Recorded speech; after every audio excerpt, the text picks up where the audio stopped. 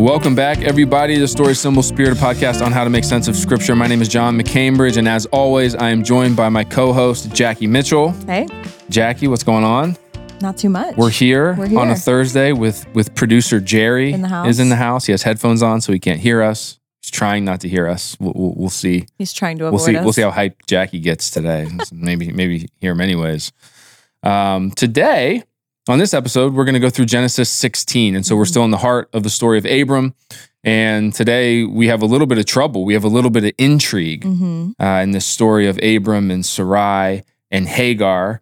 And so I'm excited to get into this today. It was a little chaotic this morning preparing for this episode. Yeah. I was a little bit behind. And so I didn't even have a chance to eat my croissant this morning. One, and you didn't I have one in my office. I didn't get a chance to eat it. Oh my gosh. I know. I think we have to, there might be something that we need to address in terms of my food consumption, because I have to tell you this story. I was in Virginia and I was doing my cousin's wedding this past weekend. Okay. And I'm there with my whole family. And so we land and I meet up with my family and we go to lunch. And we go into this restaurant. There's like 16 of us. And there's one waitress and she's like totally overwhelmed. Oh. And so we all order food. And you know how like when you fly, you kind of like your eating schedule gets messed up. And so you get to these points where you're just like so hungry. You're so hungry, you'll eat anything. Like I was hangry close to Jackie Mitchell level. Like okay. I'm not going to say it was, it was exactly that, but I was very hungry. And so we get there and I ordered a double smash burger. Okay. Wow. With fries. Yeah. And so these are like pretty thick patties. Like I think people just call things smash burgers now because it's trendy. Like smash burgers are supposed to be real thin. Yeah. Right. This was not that thin. And so this was a giant burger with fries.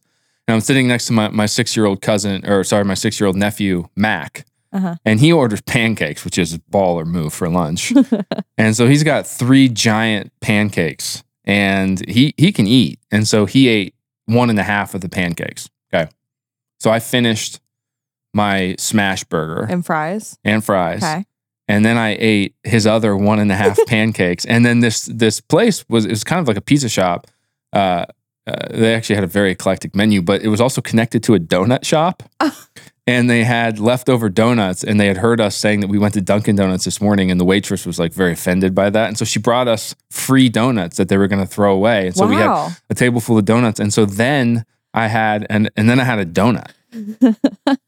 So Did you have to do the wedding that evening? No, it was the next day. That's really good. You kind of need to recoup from a meal like that sometimes. I was near comatose. Yeah, that'll put you out. You have to go to bed after that. Right. And so this is just a couple days later, but I'm a little bit perturbed that I haven't had my croissant this morning. I have an almond croissant from a local those are the best coffee shop. And so let's see. Hopefully this episode's not too chaotic, with my hangriness. But maybe when I read a passage, you can run as fast as you can back to your office and the thing about croissants is there's no convenient way to eat them. No, they go everywhere. Yeah. And there's like powdered sugar on top and it's just it's wild stuff. So yeah, it's crazy. I will not be eating the croissant here, but I will be eating it after this. Jackie came in your office the other day.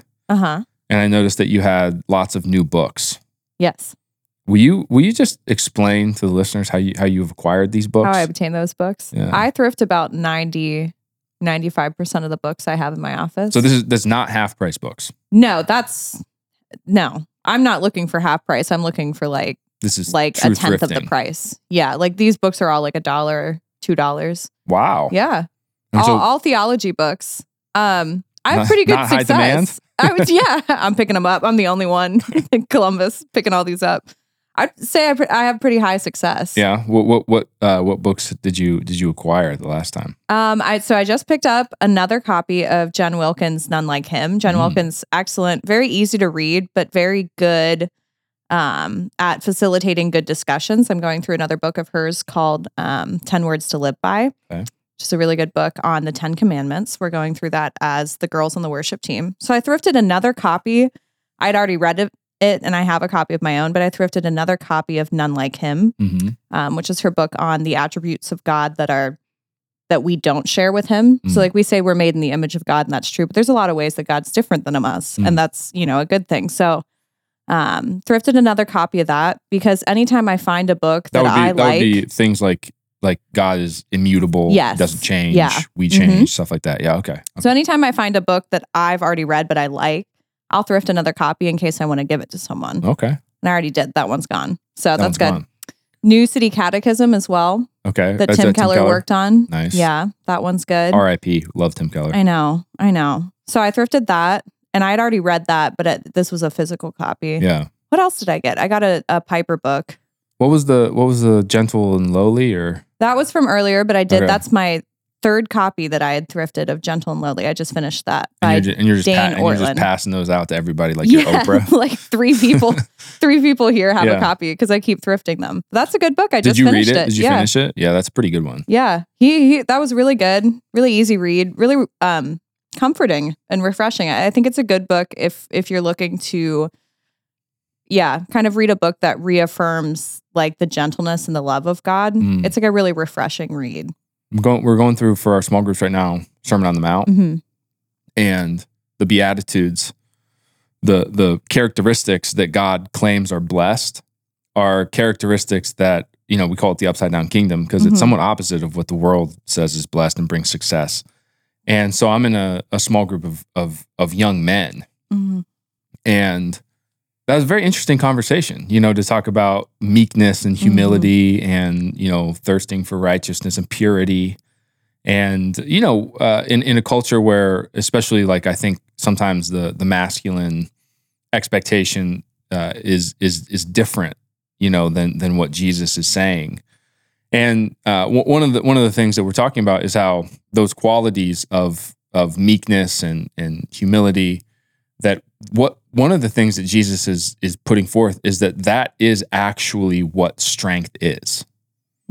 So it's only upside down in terms of the characteristics and expectations of the world. It's not upside down in the sense of like, hey, you're not actually supposed to be strong, you're supposed to be weak.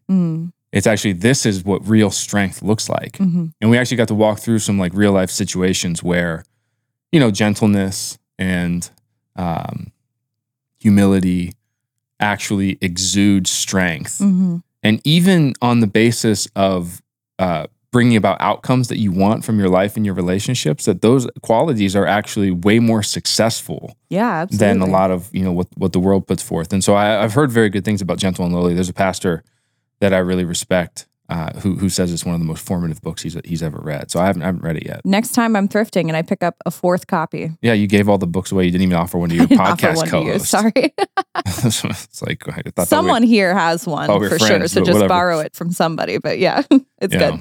All right. Well, if you enjoy this podcast, go ahead and give us a rating and review. Share the podcast with some friends. Our entire goal of this podcast is to be a resource to people who want to read the Bible or who want to know about the Bible, want to know what some of this stuff is saying, the confusing parts, the parts that maybe seem scary to us. And so if you, start reading the Bible and you come across this story of the Nephilim and you want to know more about that, as a listener to this podcast, if one of your friends, bring something like that up, we've got a whole episode on it. Yeah. Almost have 2 episodes on it, right? Yeah. And so it's a really good resource and it's a really good thing to share. And so at some point we'll have that kind of resource for the entire Bible in 20 years or something like that, right? And so go ahead and this person to person sharing is probably more successful than trying to game the Spotify algorithm. So it's a good way to share the podcast. And so here we are, Genesis 16. We left off with God making a covenant with Abram, right? Yes. Yeah. And so he promised Abram land and he promised Abram offspring. And he said that the offspring that Abram is going to have is going to be so numerous that Abram can go out into the clear desert sky and look up at the stars. And if he can count how many stars are up there, which you can't, that's how many offspring Abram's going to have, right? Then we talked about something that I thought was really cool, which is it's not just that they're going to be like the stars in number, but they're going to be like the stars in quality. And so we talked about the divine realm and the idea that the divine counsel, divine beings in the scripture symbolized by the stars in the sky, these luminescent bodies. And so a life with God is somehow going to put us who are in the family of Abraham to be like that. right? And so you have these huge promises that he's making to Abram. And then what was unique about the way that the covenant was cut? Yeah. So God does this unilaterally. So Abram's in a sleep. He's not passing through, or he's not in a sleep yet. Or is he? He cuts the animals in half. Okay. He chases the birds does that. away, and then he gets put and into then he gets put into sleep. sleep, and then God passes through these. Yes. And so what we talked about last week was that symbolized that God was making that promise to say, like, if I don't uphold this, I'm held responsible. Right. Which we said, of course, God will uphold these promises, right? Yeah. And so what this means for Abram is that, even if he fails, God will still be faithful. Right. Yeah, we talked about how in the beginning there was the Spirit who hovered over the waters, and that is symbolized by the smoking fire pot. And so that's a symbol of God showing up. And then the first thing that God says in the creation story is, let there be light. And so the other thing that passes through the animals is the flaming torch, light. And so God is here, and the whole covenant ceremony is that, you cut the animals in half, you walk through it with the person you're cutting a covenant with, and you say, if I don't uphold my end of the covenant, then may what happened to these animals happen to me. Yeah. And so God is saying, if I don't uphold these promises, I'm going to die. And we know that God can't die. And so we know that whatever he's promising to Abram is going to come true. Yeah. Now, the reason that's important is because we will eventually get into the Mosaic covenant, which is how the nation of Israel is supposed to live. And they're going to have covenant expectations, right? And so the covenant blessings that are promised to them through the law of Moses and the Levitical codes and all the things that happen in the rest of the Torah, those are contingent, right? I mean, there is no covenant blessing without covenant obedience, right? And but the promises he makes to Abram is not contingent, right? They're only contingent upon God, and God always comes through, and God can't die. So these promises are going to happen. And then, these animals are dead, and Abram goes into this kind of death sleep like Adam did. And then just like when Adam woke up, there was new creation in front of him. There was a woman. When Abram wakes up, there's new creation. In the midst of all this death and darkness, he wakes up and he is on the precipice of new creation, which is going to come through his children and his family, right? And so it's a really, really beautiful promise that God makes and a beautiful way that he goes about it. But there is one significant problem. Yeah. One small problem. What's the problem? They don't have any children. You don't have any kids. So how can the offspring become like the stars if they don't even have one son, right? If they don't even have one child. And so if you were Abram and you were Sarai, what would you do? Yeah. What would you be thinking? How patient can one be? How much trust can we actually put in God? And so that is what today's episode is all about, and this scene. And so why don't we start with Genesis 16, 1-3. Now Sarai, Abram's wife, had borne him no children, but she had an Egyptian slave named Hagar. So she said to Abram, "The Lord has kept me from having children. Go, sleep with my slave. Perhaps I can build a family through her." Abram agreed to what Sarai said. So, in a way, I think maybe not through the actual specific practice of what she does, but in a way, I think that Sarai does what any of us would do. There's this promise from God that has huge implications. And the very starting point of that promise, the very thing that must happen for any of the rest of it to even possibly come true, has not happened. And it seems like it's not going to happen, right? They're old and they've never been able to have children. And so Sarai takes it upon herself to solve the problem, okay? Now, before you get scandalized by this idea of giving a servant to your husband as a second wife so that she can have a child, you have to understand that this is actually tradition and this is actually custom in this ancient culture of masters and slaves. So Hagar is an Egyptian slave, most likely a slave that they received when they were in Egypt a couple chapters ago. Yes, Pharaoh sent them out with a lot of stuff, right, and a lot of people. And so in this ancient culture, today we have people who struggle with fertility and have trouble having children, and sometimes it doesn't get solved, but sometimes through modern medicine and in vitro fertilization and stuff like that, you can go about trying to solve the problem, but none of that stuff existed. And so, in the ancient world, it was kind of like you either could or you couldn't. So what happens if you couldn't? Well, one of the practices is that if a wife could not conceive, then a female slave would conceive for her with the husband. And after the birth of the child would be ceremonially put on the wife's lap, and the baby would become hers. Right? So what Sarai is doing is, according to ancient custom, she is having a child for herself through a surrogate. Right? Through a servant. And so it was common enough, like I said, that there's a whole ceremony around it. And so that's what's supposed to happen according to the custom. Now, I'm not making a judgment on whether this is right or wrong. And one thing that you'll see in the Bible is that God has chosen to reveal himself to people, through people, in culture, in context. And so the Bible, the story of Scripture, is the story of God revealing himself through the customs of the time. And so this is not a commentary on slavery. Yeah. This is not a commentary on any of this stuff. This is simply a commentary on what is happening in the social customs and practices of the time. And so we're not necessarily making a judgment on whether this should be done or shouldn't be done. We're just noting that Sarai did not just come up with some harebrained scheme of getting a child. This was a custom. This was a thing people did. This is what people did when in the ancient world. And so this is really not good of Sarai to do this, not necessarily because of what the custom entails, but because they're supposed to trust God. Yeah. Right?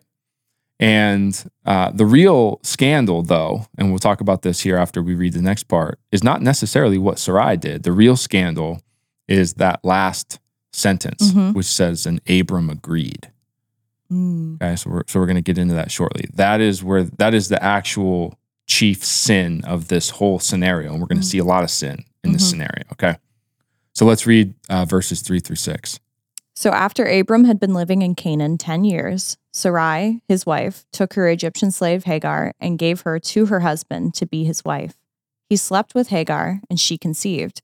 When she knew she was pregnant, she began to despise her mistress. Then Sarai said to Abram, "You are responsible for the wrong I am suffering. I put my slave in your arms, and now that she knows she is pregnant, she despises me. May the Lord judge between you and me." "Your slave is in your hands," Abram said. "Do with her whatever you think is best."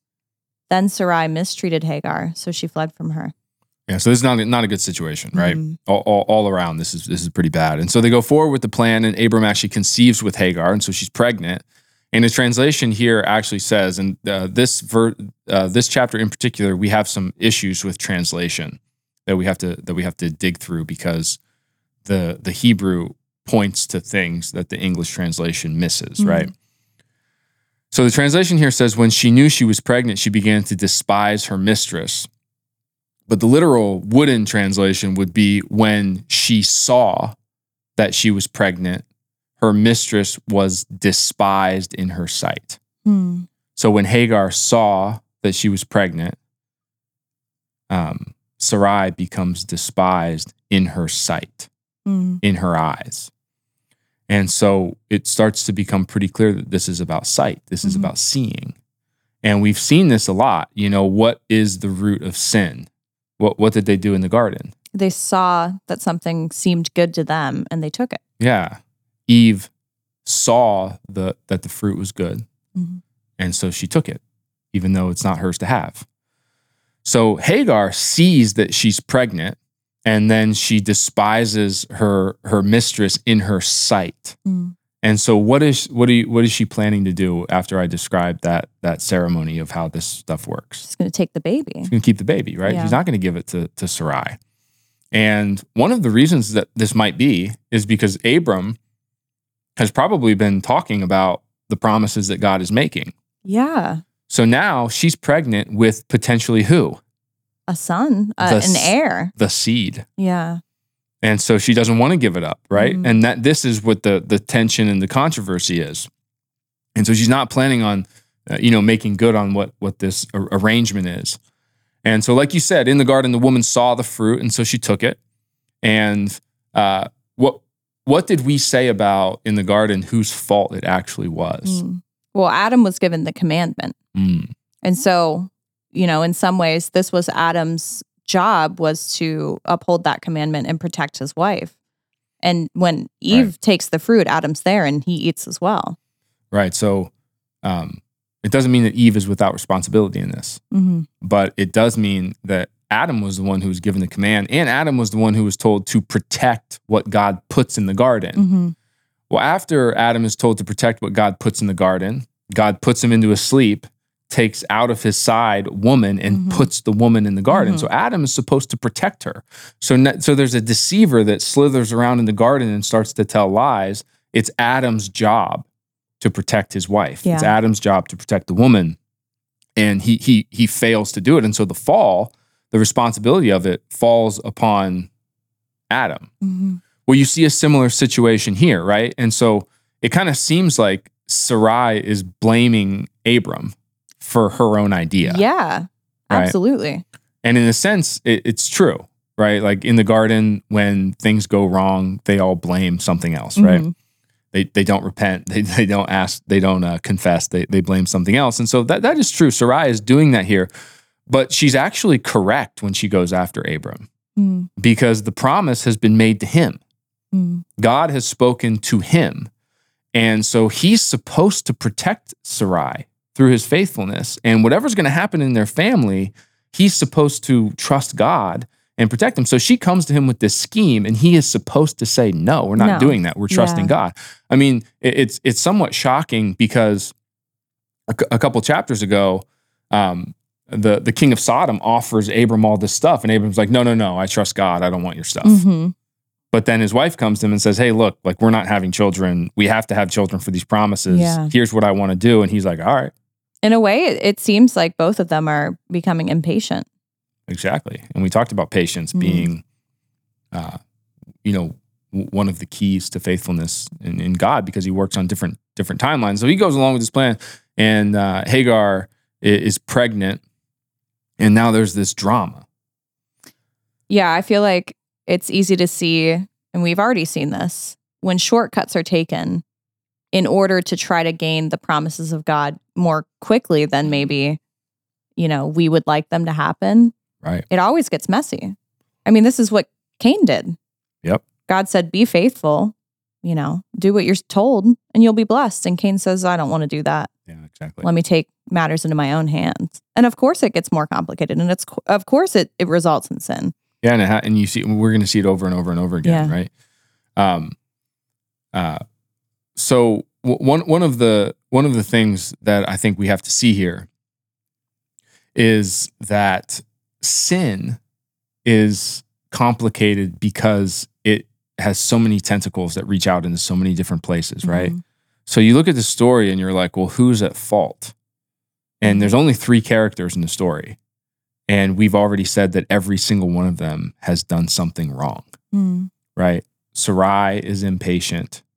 Abram, whose job it is to protect her and protect the promises that God has given to him, goes along with it for some reason.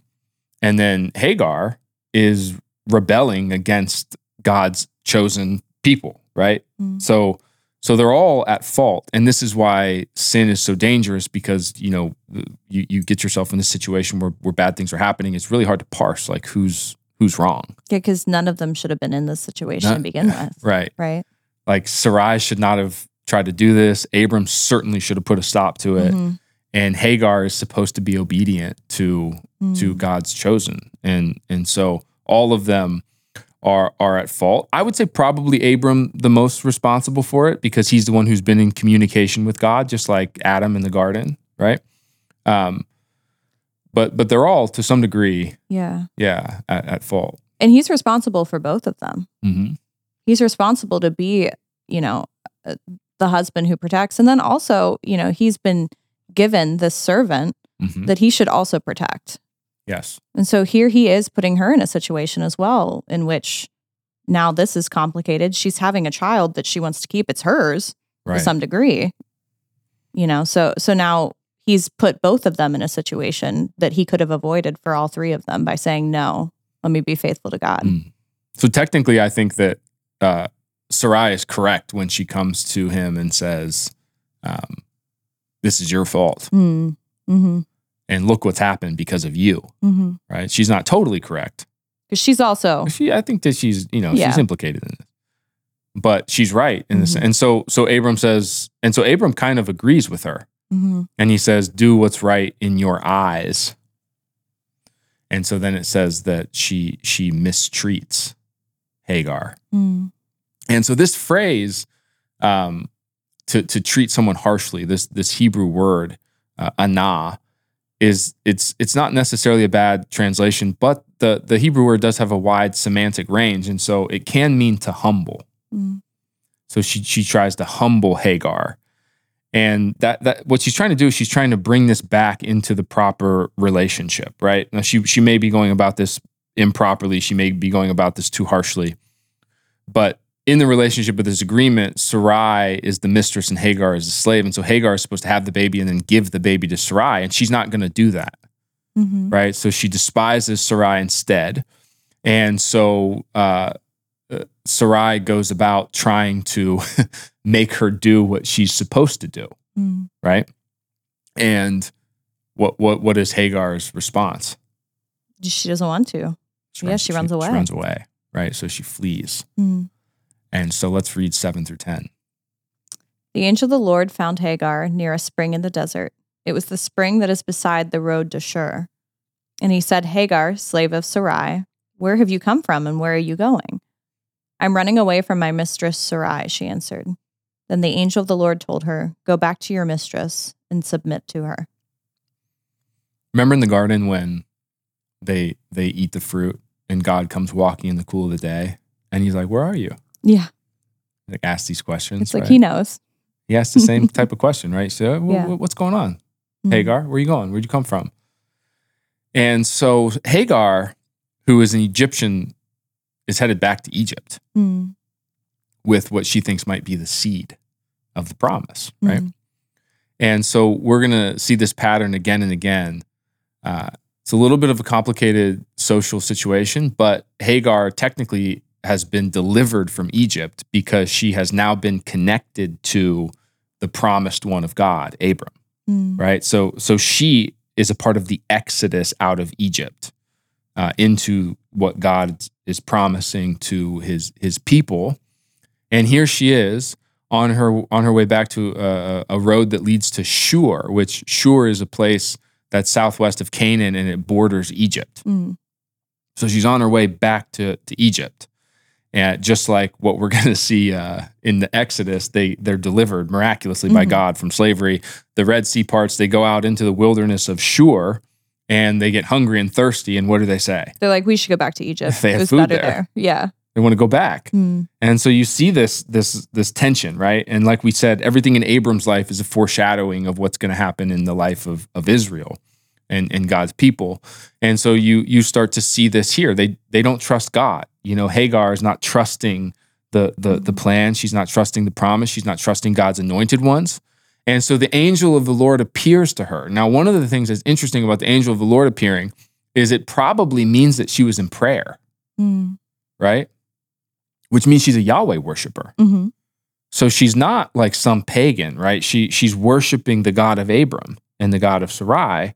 And so the angel of the Lord appears to her. And what's he say? He says, go back to your mistress. Yeah, go back. And submit to her. Yep. So one of the main struggles of our modern day is encapsulated here. Submission. Right? We don't like submission. We don't want to submit. Today, this idea of freedom as being your ability to make an arbitrary choice between countless number of choices is typically held up as our greatest good. And so when your choices get taken away, we look at that as maybe being the chief secular sin of the world, right? People don't want to give up their choices, but it's that runs in significant tension with worshiping God, because to worship God is to submit. And when you submit to God, it means that there's all kinds of things that you now must do, and there's all kinds of things that you can no longer do. Mm-hmm. Yeah. And so much of your choice is taken away, and that is part of submission. Mm. And so, you have to ask yourself here, does Hagar want to submit? Yeah. Does she want to go back? No. Of course not. I wouldn't if I were her. So this is actually quite a command that the angel of the Lord gives to her. And what's interesting here is you mentioned the story of Cain and Abel earlier. The angel of the Lord does not appear to her and yell at her. Mm-hmm. And he doesn't appear to her and scold her. He appears to her and he counsels her. Mm. Right? Yeah. Remember when Cain was going down the road of anger, mm-hmm. and God appears to him and says, what are you doing? Mm-hmm. Like, just do what is well, do well, and everything's going to be okay. This reminds me of something I read recently in Gentle and Lowly. One of the main points that Dane Ortlund hits on is that we always expect God to be angry. Mm-hmm. And his anger is pretty precise. Mm-hmm. And he can get angry. But his kindness and his grace is overflowing all the time. Yeah. And so more often than not, we read ready to hear God yell. Yeah. And he talks with us. And he's gracious to us. Yes. So yeah, that's exactly right. Think about where we are right here. Mm. Abram has failed. Mm-hmm. Sarai has failed. Mm-hmm. And Hagar has failed. Mm. None of them are being obedient. None of them are doing what they're supposed to be doing. Sin seems to have a hold of them right here. And God, the angel of the Lord, appears to Hagar and counsels her and then makes her a promise. Mm-hmm.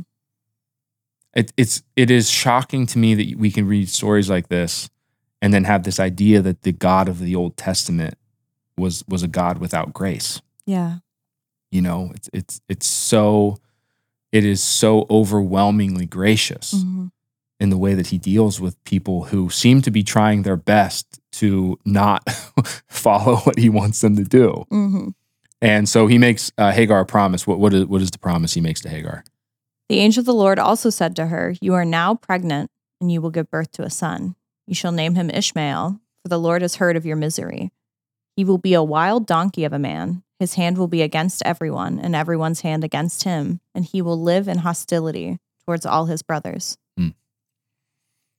So you're going to give birth to a son, and you're going to name him Ishmael, which means God hears. Mm. And because God says that he heard her misery. And so he's come to her to rescue her. And the way that he's going to rescue her is not the way that she thinks she needs to be rescued, right? He says, here's how I'm going to rescue you. You got to go back and submit. You got to go back and be faithful. You have to go back. You're not cast out. You're not an apostate. My judgment is not coming upon you. Mm-hmm. But you do have to go back and be faithful to this. And your son is going to be a wild donkey. Yeah. Which actually is a compliment here. Oh, right? okay. So it's not quite like when we call it people donkeys. Yeah, I wouldn't take it as a compliment. But like a wild donkey, you think about being, having vitality and being vibrant and being kind of like a tornado of action. And so what God is saying is that what Ishmael is going to turn out to be has the potential to be great and holy and good, or bad. And so he says that his hand will be against everyone and everyone's hand will be against him. So this can be a good thing or a bad thing, right? Maybe he's going to be against everyone and they're going to be against him because he is going to be for God and everyone's going to be against God, right? Jesus tells his disciples in John that the world's going to hate you because they hate me. So the world's hand's going to be against you, and your hand in those ways is going to be against the world because you're for me and they're not. And so that has the potential to be a good thing, or it could be a bad thing, right? It could mean that the people around you are going to be for God and you're going to be against them. right? It's up to you. Well, it's up to Ishmael. And in the second part, he says that he will live in hostility toward his brothers. So here's a little bit more of the Hebrew. The literal or wooden translation Hebrew of he will live in hostility towards all his brothers is that he will live to the east of his brothers. Yeah. So here we go back to cardinal directions. Yeah. Which we'll do a Q&A episode here coming up, but we got some listener questions about cardinal directions and east and, some of the nuances of that. But, this is an ominous thing to say because as we've seen, movement eastward represents movement away from God. And so that does seem to be what's being hinted at here. But again, we have to see that it doesn't have to be. Being to the east of your brothers, being to the east of the people of God doesn't have to mean that you're in hostility towards them, right? It tends to in the biblical story, but it doesn't have to. When the church starts to expand, the apostles go out and they're sent, they do go to the east and they plant churches in the east and the kingdom of God spreads to the east, right? And so the same thing is true here. Ishmael is not judged. Ishmael is not cast out. Ishmael is blessed by God. And what stands in front of him and his descendants is the possibility of being a wild donkey of a man, a tornado for good or a tornado for evil. It depends on if he latches himself onto God and God's chosen people and his brothers, or if he puts himself in hostility against them, right? And so in the midst of all this compromise and all this sin, God reaches out and he offers salvation to Hagar and he offers salvation to Ishmael and he offers the possibility of a beautiful life and becoming a beautiful nation and being a part of the redemptive story of God. So let's do 13 through 16. This is the end of the chapter. She gave this name to the Lord who spoke to her. You are the God who sees me. For she said, I have now seen the one who sees me. That is why the well was called Bir Lahai Roi. It is still there between Kadesh and Bered. So Hagar bore Abram a son, and Abram gave the name Ishmael to the son that she had born. Abram was 86 years old when Hagar bore him Ishmael. So you are the God who sees me. Remember what Hagar's sin was? Yeah. She sees that she's pregnant, and then her mistress is despised in her sight. So again, the proverb, there's a way that seems right to man, and in the end it leads to death, is the common refrain of sin throughout the Bible, right? And in our own lives. And so here is Hagar, who has seen incorrectly, and she has rebelled because of her sight and because of what she sees, just like in the garden. And yet God comes and rescues her, and she recognizes this, and she says, you are the God who sees me. You are the God who has correct sight, and so I'll follow you. And I will go back. And she responds well, and she names her son Ishmael, and she goes back to Abram and Sarai, and she submits. And so this story of Hagar and Ishmael, at least this part of the pregnancy, becomes wrapped up, right? So all is kind of as it should be, because this little controversy that's been caused by the sin of all three parties has kind of been rescued by God, like he tends to do. But there's still a problem. Yeah. What's the problem? We're still waiting for what seems to be the actual seed. Yeah, so this is what was true of Lot as well. We got a question about Lot because he's moving eastward, he's moving towards Sodom. Things seem to be not going well for him. It seems like he's moving away from God. It seems like he's moved away from Abram. And yet in the New Testament, I believe it's 1st or 2nd Peter, he's called righteous.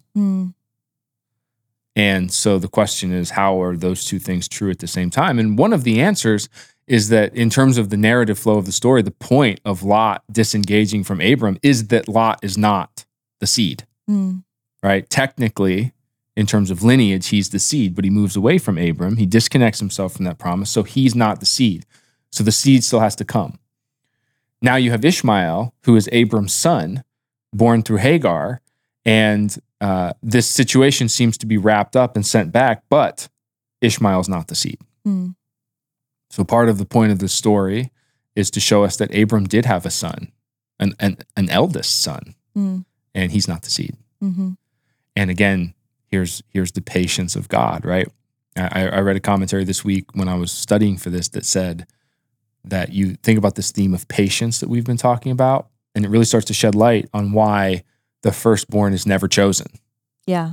Right? It's not just that God is upending cultural norms where the firstborn son is the true heir. It's that God is making people wait. Mm. God is making people sit in faithfulness. He wants us to trust him.